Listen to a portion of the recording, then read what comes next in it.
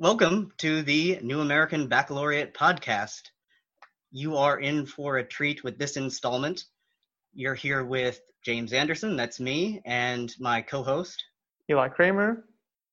And we have a guest co-host, Frank, who is a high school history teacher in Southern California. Frank, you there? Yes, hello there. And we are going to be interviewing Professor Richard Wolff, who is a professor of economics, a professor emeritus at the University of Massachusetts at Amherst, and taught economics for decades, is a product of the Ivy League, and is a heterodox Marxian economist, and is a co-founder of the Democracy at Work social movement organization for economic justice. And he works diligently to provide a Marxian systemic critique of capitalism and promote a worker cooperative type economy. And I hope you enjoy the discussion that we have with him. All right, we're on the NAB podcast with Professor Wolff. Professor Wolff, thank you so much for having us. Glad to be here and glad to be doing this. Great. So today we wanted to talk to you about both the kind of macroeconomic situation you see in front of us, and in particular, how it faces higher education. So with that, I'll hand it off to James Anderson to start our questions for you. Professor Wolff, I wondered if you could tell us in what ways you see the COVID-19 pandemic transforming this, late stage capitalism, or maybe thinking more individually in terms of nation states, how it's transforming different late capitalist market economies. Well, it's a slightly different question. Let me focus on the United States, since I know that best and it probably is of broadest interest. I think the way to understand this from a macroeconomic perspective is that we've never quite had what is a classic capitalist meltdown, a depression. The worst one was in the 1930s. We had a real bad one in 2008 and 9, and now we've got a doozy, already not bigger than the Great Recession and not yet as big as the Great Depression, but possibly getting to that point. And what makes it unique is that it is happening at the same time that we have a global viral pandemic, which was both the trigger for the collapse, but also makes the collapse worse.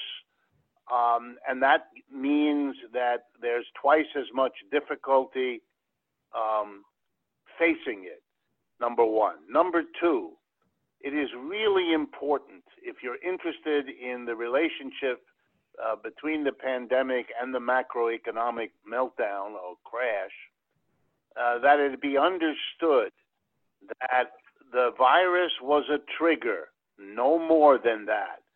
Just like in 2008 and 9, the trigger was defaulting mortgages, or that the crash in early 2000 was triggered by absurdly high dot-com stock prices. A healthy market has gotten through dozens of overpriced stock situations. It didn't in 2000. A healthy capitalism will get through spates when people can't pay mortgages. There's nothing new about that. And we have had viral attacks, some worse than the one we're going through, such as 1918, some not as bad, like the MERS or the SARS or the Ebola of a few years ago. Basically, what is happening now is a powerful illustration to everyone who isn't ideologically blinded that capitalism doesn't work. That what capitalism did here was build society to a level of vulnerability that it could not prepare for. It did not cope with a virus, an important and a dangerous one, but the failure is a problem of capitalism. To make it very concrete, Here in the United States, we have the labor power, we have the tools, the equipment, the raw materials, the factories, everything to produce no limit tests, masks, gloves, beds, gowns, hospitals, you name it. And the reason those weren't produced is that it isn't profitable to do so. The companies that could have, and indeed some of them are doing it now, the companies that could have didn't. They didn't want to spend the money to produce something they might not be able to sell, and they certainly weren't going to make a profit producing masks, storing them in warehouses, spread across the country so that the stockpiles would be where they were needed to be. The private sector failed to do what was necessary to prepare for the kind of viral pandemic we have had literally dozens of times over the last century. Worse still, the government in this country, having bought the Kool-Aid that if something is profitable, well, then it's socially useful, and the corollary, if something isn't profitable, it's probably not worth producing. That mistake meant that the government, instead of going in and compensating for the failure of private capitalism to produce and stockpile, became instead complicit. It didn't do the buying of the goods. It didn't do the stockpiling either. So you're seeing here a colossal failure exercise exposed to everybody who isn't ideologically blinded, who then now has to ask himself or herself, we are unsafe in the most basic way human beings can be. Their lives are threatened by a system that fails to prepare for it. What else are we suffering? What is the danger to the climate? What is the condition of our housing? What is the condition of our mass transit? And so on, because many of these basic needs, like the need for public health, cannot be secured in a capitalist system, because for capitalists, as they themselves will tell you, profit is the bottom line. Profit maximization is the rationale. It's the metric by which the winners who are profitable are rewarded, and the losers who aren't are lose their jobs. So you have a system that can't produce the basic needs of society, and I think the solution to that in the past is the one we'll have now, namely, this system's time to go has arrived. And how do you see those failures? You were giving a few examples of, from everything from public transit to the failures in public health, that this kind of Pandora's box has opened up.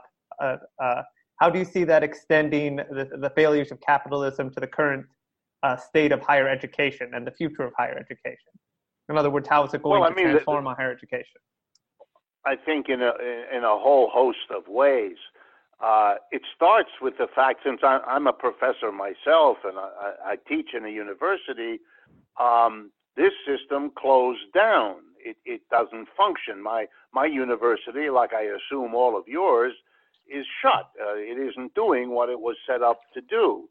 And while there might be, and I underscore the word might, there might be some ways to utilize social media and distance learning and all of that apparatus. That isn't being done now. That wasn't planned for. And as a consequence, there is a staggering interruption in education. I mean, let me give you a very concrete example. And let's do it for the whole educational system, not just higher ed, but all of it. You have millions, and I mean millions, of unemployed teachers at this point at various levels. We could have been, we should have been set up in advance, but certainly once the virus was in play, say in February, with a system where we are assigned to particular students with whom we can work, let's say every day an hour or every day an hour and a half, in the form of higher education, or for that matter, lower education, that usually goes by the name tutorial. Set up a system. There are millions of us who could do that. Each of us could do it with, I don't know, 10 students a week, 2 hours each or something like that, where we could continue the intimacy, the question and answer, whether it's a Socratic method or any other method of teaching. We could have been continuously engaged in the process, and a handful of students could have done it. If you brought professors out of retirement, if you finally gave adjuncts the kind of recognition that they deserve, if you brought people who had all kinds of knowledge but aren't in education as their full-time activity, you could have developed a spectacular, innovative educational program with everybody at a safe distance from the next person, so there isn't the pandemic danger of spreading an infection. None of that was done. So it seems to me the kinds of collapse I described in the face of a health attack has now been compounded by this system's failure to establish procedures and understandings for the whole school system in the country, and all the people who could have and should have benefited from possibilities under these circumstances that are in some educational ways actually better than the normal pre-pandemic systems of education. In my university, in the University of Massachusetts, for example, or now where I teach at a new school university, we throw 200, 300, 400 people into a room. Obviously, we don't do that anymore, but it's a very arguable question whether that kind of education couldn't be much improved upon if you gave me as a teacher 1 or 2 students every other hour during, 10 hours a week or 15 or whatever the number is, and during a crisis like this, one could ask professors to perhaps do a bit more than they normally do since everybody else is suffering. I think we've missed a fantastic opportunity because of the failure of this system to act. And again, I hate to be beating the same drum all the time, but so many of the universities that I've been associated with here in the United States in my life are now captured by the same bean counter profit maximization models and programs that they too could not in their own minds justify setting up the kinds of infrastructure, backup plans that could have made this experience positive for higher education rather than simply and bluntly shutting it down. Professor Wolff, you're an historian, and if listeners, weren't familiar with your biography prior to this, they probably gleaned as much just listening to what you've already shared. You mentioned those past viral outbreaks, as well as the repeated failures of capitalism, which should be legend by now. So I'm wondering what lessons you think we can learn from history as we try to navigate the crisis, as far as academics are concerned, but also for those outside academia as well. Well, I think again, let me stress what I have said before. I'm a critic of capitalism. I've been a critic of capitalism most of my adult life. Before this pandemic had occurred, I was feeling, particularly in the last 6 or 7 years, that predictions I had made about the difficulties capitalism would encounter, which I think I half hoped would never show up. I'd be much happier if I said, well, I was wrong in this way and that way. But now I'm in the completely opposite situation of the classic person, who doesn't want to tell you that he told you so, and thereby, of course, tells you.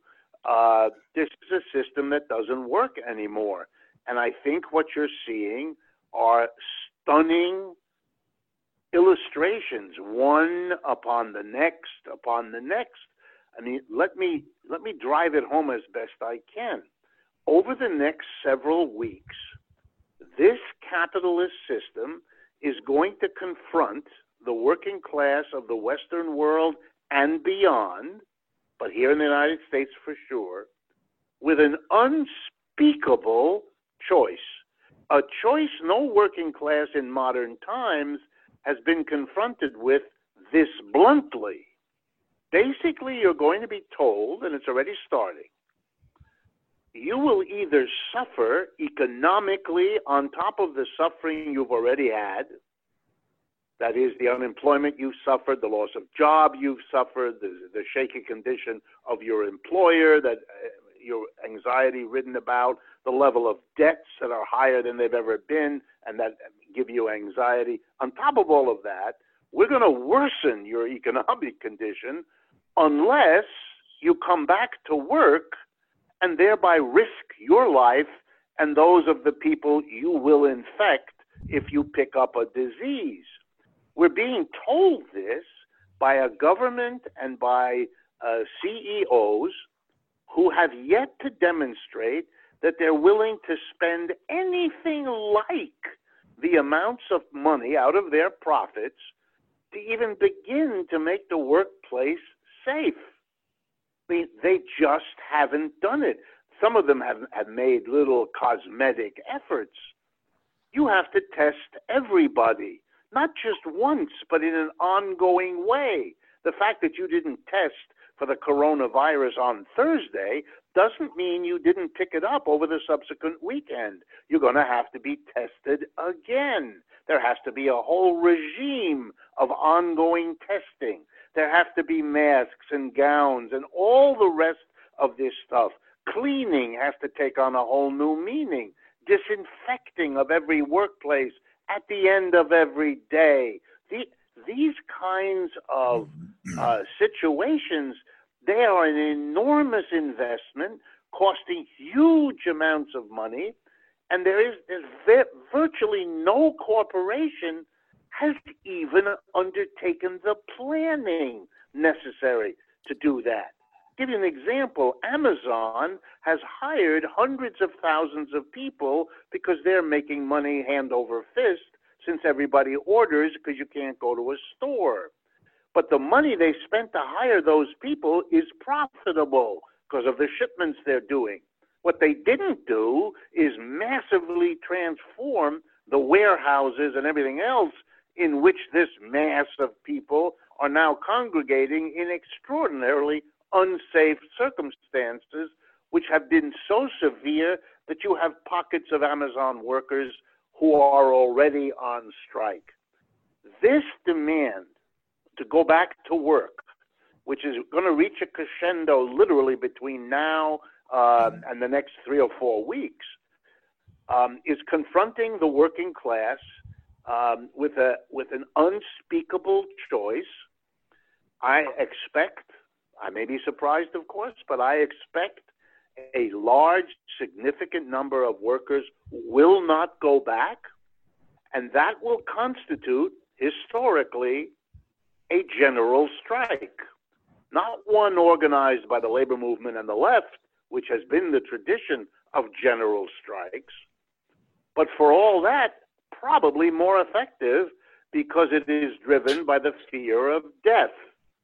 And you're going to see all kinds of political, ideological, cultural ramifications exploding out of a society that has a pandemic, which it has not got under control, and an economic crash, and now an impossible demand on the working class, and now a general strike looming. I mean, you would have to have, if you saw this in a piece of theater 6 months ago, you would have shaken your head and said that the playwright had, lost it, had gone over the deep end, because this is just unthinkable, unimaginable. Let me give you a footnote. I did some research to try to answer this wonderful, mysterious question. Why are we not testing people in the United States? Which led me to the question, well, how many people have been tested? Okay.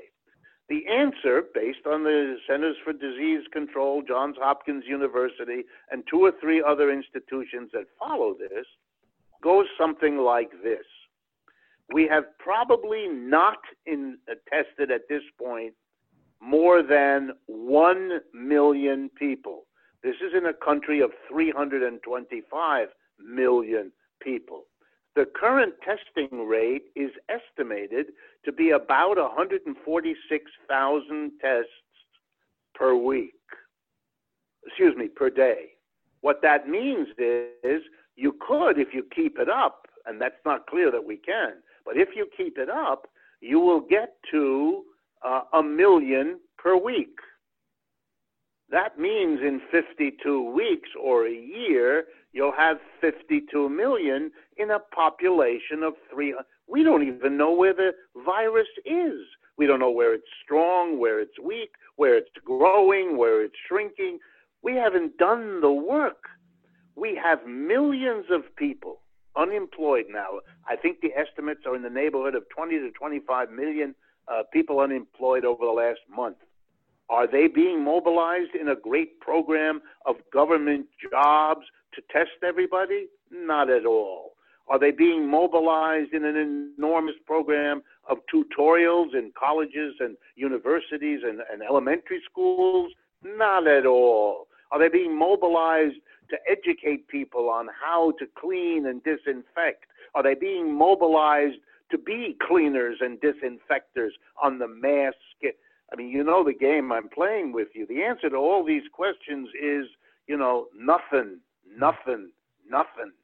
I think you can't keep doing this, I hope, without the lesson being learned from this pandemic and this economic breakdown, that this system is busted. And no amount of blaming Mr. Trump, and I don't like him any better than I assume most of you don't. This is not Mr. Trump. He hasn't got the power to do all of this. He's limp, he's lame, he hasn't made much of a difference. He's done too little and he's done it too late. But you cannot, even if you want to fall in love with Joe Biden, and if you do, I feel for you. But even if you do, this is a systemic problem, and that is being exposed slowly, given the ideology of this country, but very steadily. And I am feeling the rate of change in this country, ideologically, politically, is extraordinary right now, and it isn't going to the right. And so, given this situation where on one hand, there's the utter failure of the current system to properly respond, and in the other, all the makings of what you're calling a potential general strike, what opportunities do we as educators, teachers, scholars, everyday people trying to deal with this have in helping to make change, or maybe a better way of putting it? What opportunities, in spite of these challenges, are available that we should be trying to utilize in the coming weeks and months ahead of us? Okay, well, I mean, you are, as we used to say, you are throwing me very gentle softballs, and I am now in a position where I hope to knock it out of the park, etc. So let me try to respond in terms of what we can do. In revolutionary situations, which is what is slowly maturing here, at least in terms of the historical parallels one can look at, what you usually have are masses of people who have had it with the existing system. You didn't have it in the American Revolution, you didn't have it in the French or the Russian. You didn't have a clear idea on the part of most people where to go, what to do next, what alternative system should be put in place. You just had a refusal to tolerate the existing one anymore, a loss of confidence that that system can be reformed, a loss of confidence that the people in charge have any clue as to what to do. When you have that kind of set of circumstances, you get what can be, at least not altogether romantically, called a revolutionary situation. That is what's building. The lack is, we don't need academics to tell us that the system is busted. I mean, people figure that out. And we don't need academics particularly to tell us the details That's helpful, but it's not crucial. What we do need the academics for is to give some direction, some idea of what are the sorts of things that could be considered, that should be considered, that should be dropped. They criticize a lot of things, but when you come to the economic system, they punt. They don't do anything. They treat the economic system, namely capitalism, as if somehow it's better than sliced bread. It's the best thing since sliced bread, and nobody with half a brain would think of going beyond it. And if you do, it's either because you're ignorant about capitalism's virtues, or else you're perverse, you're evil, you have some ulterior motive that drives you. The result, and by the way, I don't just mean that about people outside of economics. I mean it especially about my colleagues in the field of economics, who are often very smart people, very committed people, good teachers, nice folks, all that. But when it comes to criticizing capitalism, let me put it as nicely as I can. They have been out of the habit so long, they don't know where to start. They can fix this or that problem, they can identify this or that issue and do research, often good research. But when it comes to the problem of putting it together and saying, asking the question, is this a systemic problem? And then if the answer can be yes, well then what would be a systemic change that could solve these problems? They're useless. And part of the reason they're useless has been the utter exclusion of systemically critical thinking in the economics profession and in all of the rest of you in other professions that take clues from economics, which is certainly political science, sociology, history, and quite a few others. So here's the problem. There is a literature that is a systematic and a systemic critique of capitalism and a systematic exploration of the alternatives. Either you explore that literature, you learn it, and that includes all kinds of criticisms that you can and should make of it in order to make it better, or you don't. The profession of economics and those who are derivative more or less from it, other disciplines, they haven't done that work. They don't even know what and of course I'm talking here about the Marxian tradition, since Marx is to the critique of capitalism what Adam Smith and David Ricardo were, and others, but particularly them, in establishing the positive notions of economics. Marx is the founder of this. There have been hundreds and thousands of Marxists since who have developed, often very critically, this or that aspect of his systemic critique, but it's the obvious logical starting point. You're not going to get beyond it unless you work your way through it. The grandiose and casual dismissal of the Marxian tradition, it's embarrassing when I encounter it among my colleagues, which I do every day. It's silly, it's childish. We haven't refused to engage Marxism for the last 70 years because we're smarter than that or we've gone beyond it. We're just afraid. We're afraid for our careers. We're afraid for our reputations. We're afraid that journals won't publish our articles and publishers will not do our books. Blah, blah, blah. It's terrible to watch. And it has done its job. It has made this country critical about almost everything except capitalism, which gets a free pass. And then we're all supposed to not notice that whatever it is that gets a free pass from criticism is something that is then able to indulge its worst dimensions because it's not open to the criticism that would otherwise pinpoint attention on them and therefore stimulate the improvements beyond them. And so we're stuck with a capitalism now showing itself to be stupefyingly incompetent and inefficient. By the way, we economists love that phrase, efficiency.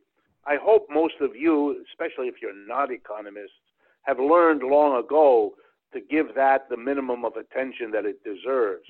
But efficiency, let me just mention to you, is this notion that you can somehow identify and measure all the negative consequences of any act, prospective act, and you can compare them to all the positive ones. And if the positive ones are greater in quantity than the negative, well, then it's efficient to do the act. And if the opposite holds, well, then it's inefficient to do the act. Well, here's a little number for you to think about as I try to shake people out of their torpor. The amount of wealth lost in the last month by U.S. capitalism is 1,000 times greater than the amount of wealth that would have been necessary to put to work to produce the tests and the masks and the gowns and the beds in the hospitals to prepare for this pandemic. Not preparing, which was a capitalist decision made by profit-driven capitalists, was monumentally inefficient, as so many of the decisions made by profit-maximizing capitalists have always been. But to say that and to teach it to people and then to begin to ask and answer the question, which, by the way, Marxists have already done a good bit of work. Some of that work is crappy and has to be improved upon. Criticism is always in order. But again, they've done some work. It's a good place to start. And let's do that. Let's talk about what would happen, for example, if an enterprise, a factory, an office, a store, an enterprise, were to be not capitalist, that is, not a small group of people at the top who make all the decisions, a board of directors, a senior corporate executives, major shareholders, and that's usually the group that does it. Instead of them making the decisions in the enterprise are made democratically, one person, one vote, throughout the enterprise. The sweeper, the machine worker, the supervisor, all of them. And now let's suppose not only we did it that way, but that we would allow for there to be, here we go now, multiple bottom lines, not just profit. Let profit be there. It's one of the things we want to take into account in this business, but it's not the only one.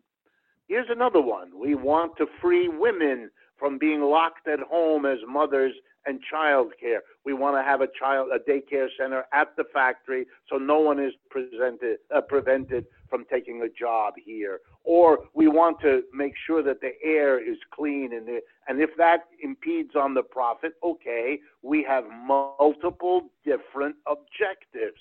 We don't have one bottom line, profit. We have multiple bottom line. All of this is perfectly logical. If you like, since I'm a mathematician by origin, I can do it all for you with higher mathematics. These are already partially worked out alternatives to capitalism. And all I would say is one of the great things the academic community could do is to reintroduce to the American population, starting with the students, systematic thinking, systematic criticism that is of not only of the education system and the transport system, but first and foremost of the economic system in terms of posing honestly and without fear a simple question. Can we do better than capitalism? Now, young men and women, let's go. Let's see what kind of answers we can come up with. We won't be intimidated. We won't be frightened. We won't be made to fear for our academic positions. This is a reasonable question for reasonable people to go to work on, and it could just save our lives. Professor Wolff, we want to be mindful of your time, so maybe just one more question and then we'll wrap things up. Okay. But kind of in line with what you were just discussing, I wonder, what do you see as the best way to introduce a systemic critique, a Marxian analysis to students? We have a special guest on today, Frank, who's a friend of mine who teaches high school in Southern California. And Eli and I, of course, and as well as you, Professor Wolff, have taught undergrads, and I'm sure you've taught grad students too. And so what do you see as the best way to introduce that kind of critique to students to make it accessible? And then how can academics continue to explore some of the underexplored areas and apply the Marxist analysis in ways that might, throw light on the current crisis and allow us to, promote that kind of institutional and systemic transformation that you've been talking about? Okay, the way I would answer that is, and bear with me if it sounds a little simplistic when I start. I like to go into high schools. I do it fairly often. I am very persuaded that high school is a very important time in people's lives when they are open to ideas that they weren't before for other reasons, and they probably won't be much longer because of the sad condition of higher education. But in any case, I appreciate that there's someone with that perspective participating in all of this. Here's my experience, and I've tried to do this wherever I've taught. You have to excite students. There's good reasons and bad reasons. They are young, they have a lot of energy, they want to make the world a better place. Most of them really do. And it's exciting for them if you give them a sense that it's possible to make the world a better place. They do not have to resign themselves to the lives they see at home with their parents or around them in the community, that there are more noble, more romantic, more exciting ways of conceiving of a life that they're thinking about. And so for me, I would approach teaching systemic criticism by starting along two tracks. The first, take institutions that the young people are already at least a little bit familiar with and teach them how they could be otherwise, how they don't have to be the way the students now see and experience them.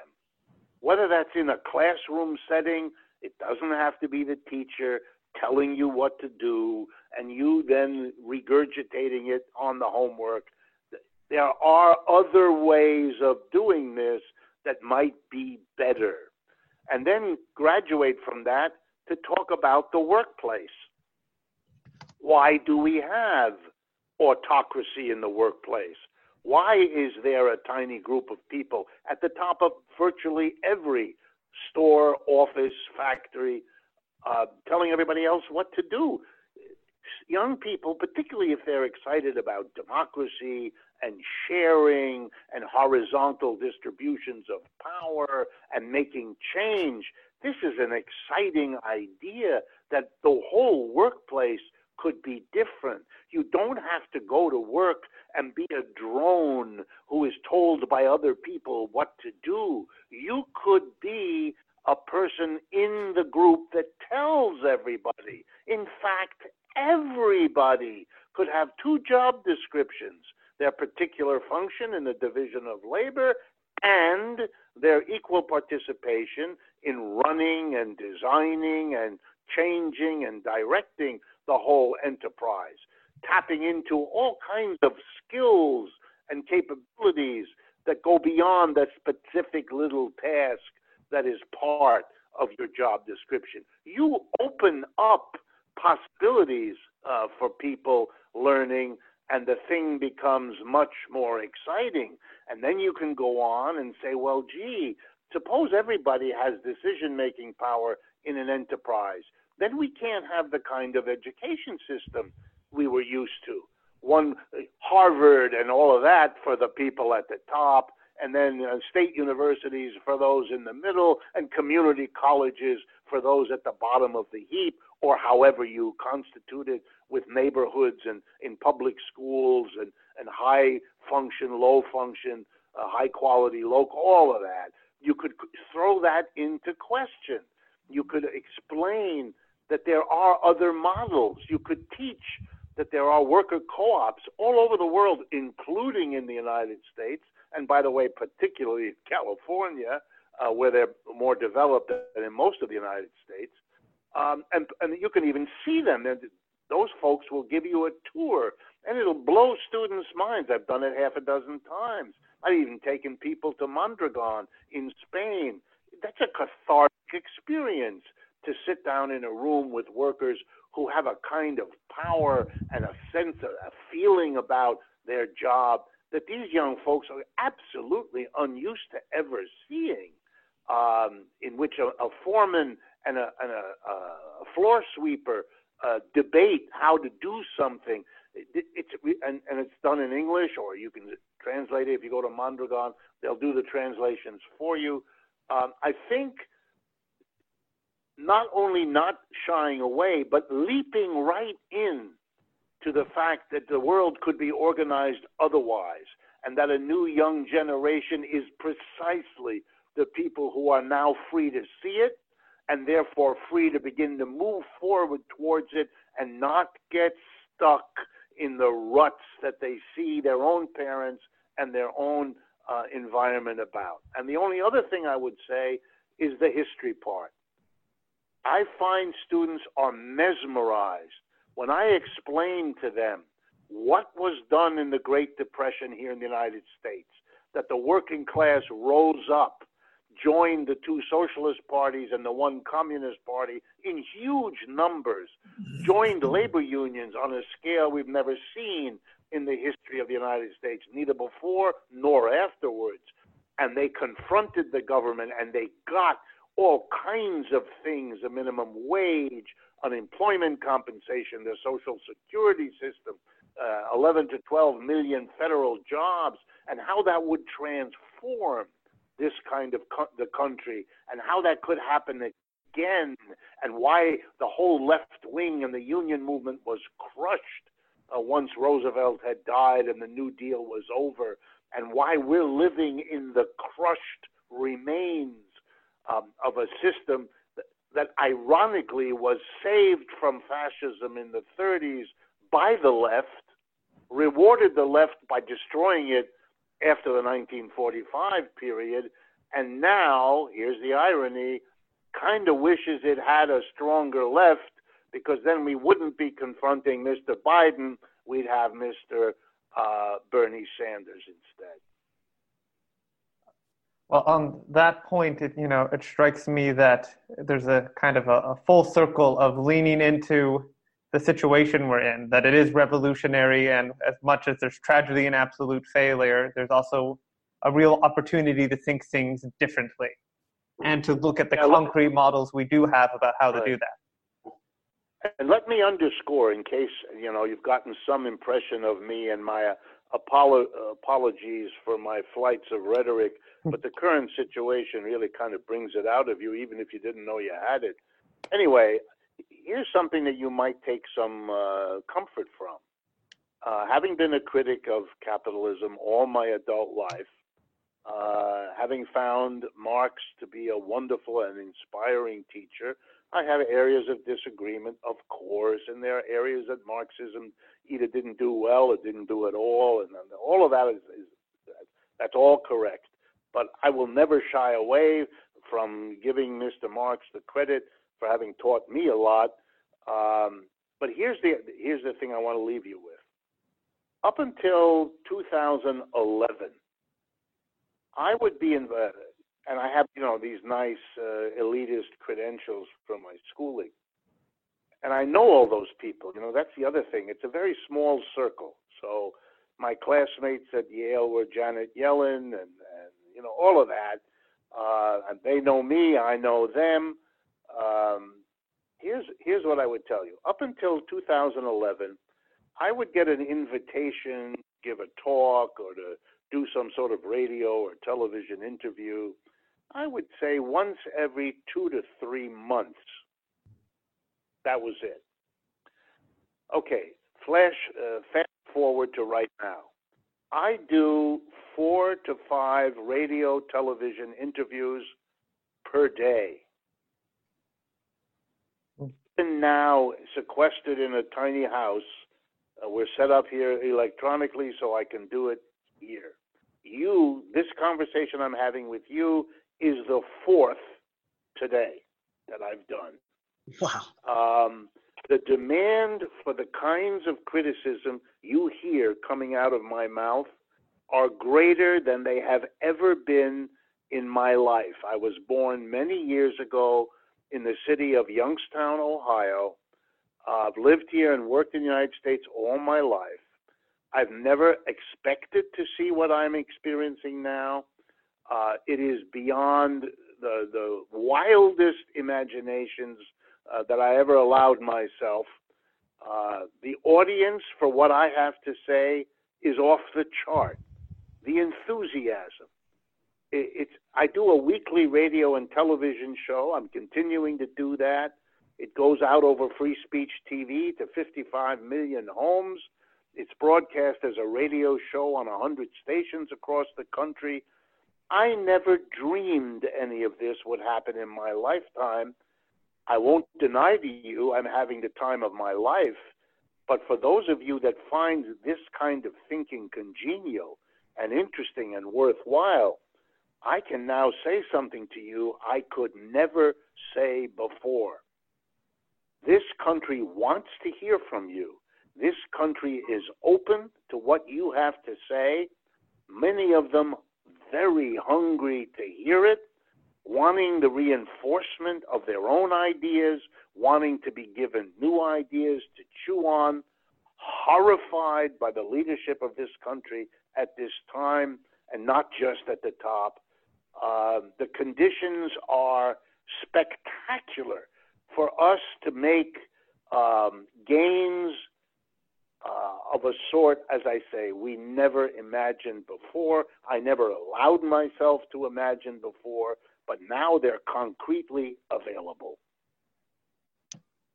And Professor Wolff, before we close out, for listeners who are interested in pursuing this further, who have listened to your rhetorical flourishes and are extremely impressed and find this analysis illuminating, where can they find you online? Very, very easy. First of all, I am all over YouTube.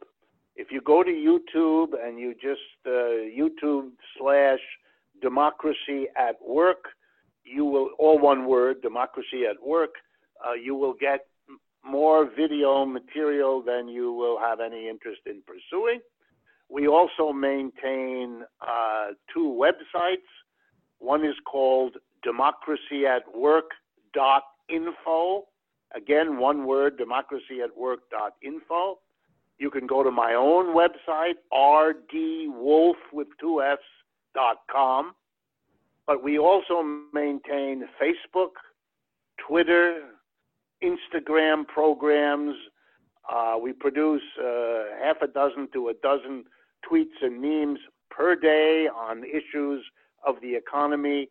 I used to do all this by myself. We are now an operation. We call ourselves Democracy at Work, of 4 full-time and 2 part-time people. And that's all because the demand for what we do, as I say, is literally overwhelming. I turn down 3 of every 4 invitations. I haven't gotten them now because colleges, universities, trade unions, churches, they don't have events, as you all know, because of the social distancing we're practicing. But I have reason to expect that once this passes, assuming it does, that I will go back to doing a good bit of traveling. And while it is tiring and while it is sometimes exhausting, if you've been a critic and marginalized in American society, culturally and ideologically, for as many decades as I was, what you have now is so delicious, so inspiring, so energizing, that you just keep going like that proverbial bunny that advertised the batteries. To our listeners and to Professor Wolff, I'd like to thank you for joining us for the New American Baccalaureate podcast. We really appreciate it. My pleasure, and thank you for doing it. That's part of the change in the culture that's going on, so I'm appreciative of you at least as much. Well, that was a fascinating interview, at least as far as I'm concerned. Eli, what are your thoughts?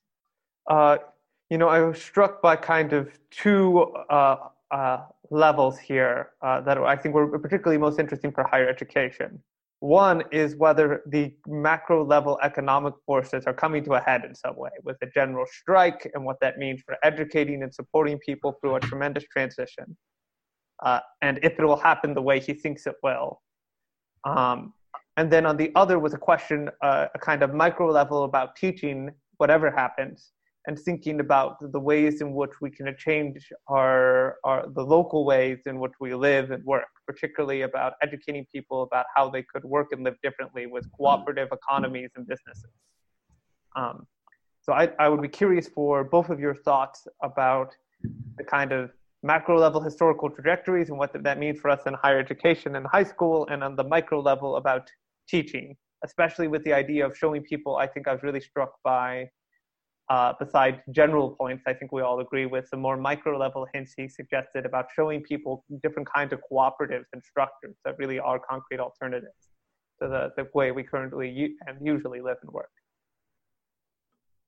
As far as the macroeconomics go, his suggestion that there could be this inadvertent general strike of sorts, not organized by labor necessarily, but by unions and what have you, but instead just people refusing to go to work to put themselves in danger for capital. And we've already seen some of that. But as we were discussing before we started recording, we've also seen some of the opposite, right? And it presents a really kind of difficult dilemma to unpack, because you have folks who I just saw on social media today are protesting, I believe in front of their employer, saying, hey, put us back to work now.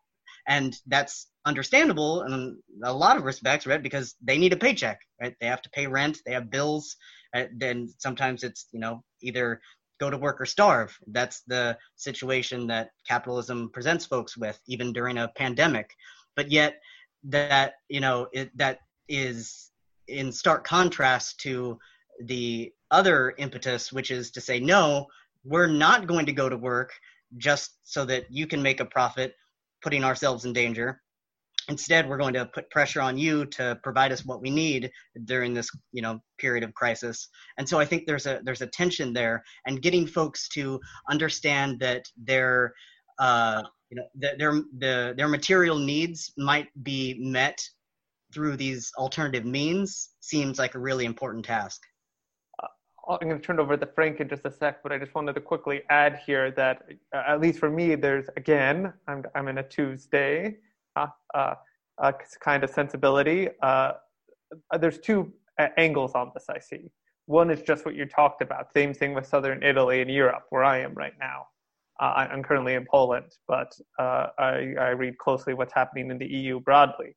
Southern Italy, which is much poorer than the northern region that was hardest hit, is desperate. Many people are desperate to go back to work for the simple reason of really just food on the table, even more than rent. I think the food and basic necessity question is feeling extremely grim to people. And people are all aware of the risk. It's not a kind of denialism like we're seeing in the US with the Proud Boys with their protests in front of hospitals. It's a pretty concrete just necessity. Well, I have two options. I potentially get sick from this disease and die, or I just go hungry right now. Especially in the in other countries that are not at the kind of top of the capitalist food chain, I worry that will be an increasingly hard decision. On the other end, like our colleague Glenn Wax has been harping, I see already economies dramatically shifting. The amount of money that governments are pouring into economies, even if it's for the ultra rich or whatever, is simply not the private industry-public relation that we grew up with. And especially if it continues, which I suspect it likely will in one way or another, the bridge between private capitalistic economy and public systematic intervention is going to increasingly blend into maybe a strange situation where governments feel obligated, in fact, to pay people to work, to keep the economy going in some fashion. Spain is, in fact, thinking of adding something like a universal basic income, and perhaps more extended than just the pandemic itself. And I wonder if... Eli, is that Spain and Italy? Spain, just Spain right now, as far as I know. There's countries like Denmark, Canada's another in the developed world that are doing several months instead of just the lame 1 month U.S. response. Right. Yeah. But as this develops out to, I don't know if it's going to keep up late capitalism or if it's just going to become something else. I already see transformation happening one way or another. But I don't know what the end of the tunnel looks like. I don't know if it's a general strike and the collapse of capitalism, and we have opportunities for cooperatives or some crazy authoritarian blended model or something else. I don't think the contradictions we're seeing lead easily necessarily to a better or worse. I actually think the situation is completely uncertain. I'm going to be frank with, maybe some rough guesswork of grim things for sure as the transition happens. But beyond that, I think there's strange possibilities ahead. But I wanted to make sure we got Frank in here, and especially as a high school teacher, I was particularly curious for his thoughts about Professor Wolff's suggestions about how we bring questions about these changes into the classroom and what you were taking away from that. Sure. I don't have too much to say on the macro side, except that this is all going to hinge on how the virus behaves. If the numbers go down as far as the cases and the individuals being tested, if this kind of blows over quicker than we think it will, then I assume there won't be many changes, macro speaking. But as far as how to incorporate this time into what it's like as being a high school teacher, I definitely feel like Wolff had some great things to say regarding kind of opening up the minds in a general way to students not taking institutions for granted, which we do, at least at the district that I work at least some of us do, where we sort of begin by having students take a look at concepts like democracy and seeing what the alternatives are and how experiments with different systems have gone in the past. But just going a little bit deeper as far as employment goes, which would be really important. And I don't do too often at this point, given that I only have been teaching U.S. history. So on the econ side, I think the best insight I've gotten from Wolff is to have students sort of start getting a better idea of what it would be like to take on a secondary role as an employee in kind of having a bit more say in how their job goes as far as how things are dealt with and how decisions are made at the particular job that they have. But those are the main insights. Is that basically his emphasis on the fact that young people these days do want to make a big impact, which I've heard a lot. It's kind of a stereotype of today's youth. I don't know how legitimate of a stereotype that is, but I do think a lot of individuals at that age do want to make an impact. So that would kind of be a nice trait for students to have these days to be able to bring about new alternatives that Wolff spoke about in the interview. I also thought he had a nice touch of discussing, the concrete models that are currently out there, whether it's worker cooperatives in Spain or in California. It struck me that instead of just having an abstract conversation, which I think especially scholars in higher education tend to with their students, how can you change capitalism, whatever the hell that means? There's something really valuable about looking about what would it look like if you started a business that was worked on a cooperative model? Here's a few. Here's ones that have happened historically. Here's the kinds of challenges they face. What would you like to make? How can we help you think about building that? Those are the kind of questions that seem immediate, concrete, and actually empowering for people as we work through an extremely uncertain and volatile situation. And I tend to agree with that. Something that just occurred to me is framing some of these issues in terms of the Gramscian idea of hegemony. And, prior to the pandemic, you had media and cultural studies scholars who would talk repeatedly about the crisis of hegemony that we're in, and, that there's a breakdown in the historically and culturally generated consensus for the status quo, for the established order, for capitalism, and what have you. But I think that's really come to a fore now. Like, the cracks have been visibilized in a way that they maybe were not previously. And I think a kind of counter hegemony that points to and really stresses those concrete examples, right, as alternatives, is what might be needed to break through that barrier, and that's keeping some folks from maybe looking beyond what capitalism has to offer and being able to truly address some of the underlying issues of this current novel coronavirus era that we find ourselves in. It reminds me of he is a kind of post-Marxist scholar, Eric Olin Wright, who has this book, Real Utopias. Yeah. And one of his strong convictions was always the actual models of doing things differently and showing how you can, and as them as actually models about how you can transition from here to something else, are really critical in societal transformation. I definitely think that conversation struck that same chord with me, that those really practical, concrete, especially as people are just wondering what kind of job will be out there for me in the future, what can I do in a volatile situation, what ways should we be hunkering down. I think those will be more and more valuable. Sorry, just real quick. I just said what's really fascinating is thinking about how, as educators, we might be able to introduce some of those democratic decision-making practices, those cooperative practices, into the classroom or into our own institutions to try to transform them as well, if only as kind of a way to prefigure what could provide, greater systemic transformation, trying to do it within the academy where we, have a little bit of leverage. I think it speaks to, maybe we're just going to the areas we always like, the you on prefigurative politics, me on utopian practices. So coming some full circle here. Yep. Any final thoughts from you two that strike you about the interview before we close out today? Not for me, except that going back to these concrete examples, I think introducing these examples to students at the age that I do, 10th, 11th, and 12th graders, I think would be a great time to do so, because I believe most students are probably regard these sort of alternatives in a dismissive way right out of the gate. And so by kind of, planting, seeds at this time is probably a good idea, so that they have a fuller picture of what these types of alternatives literally look like.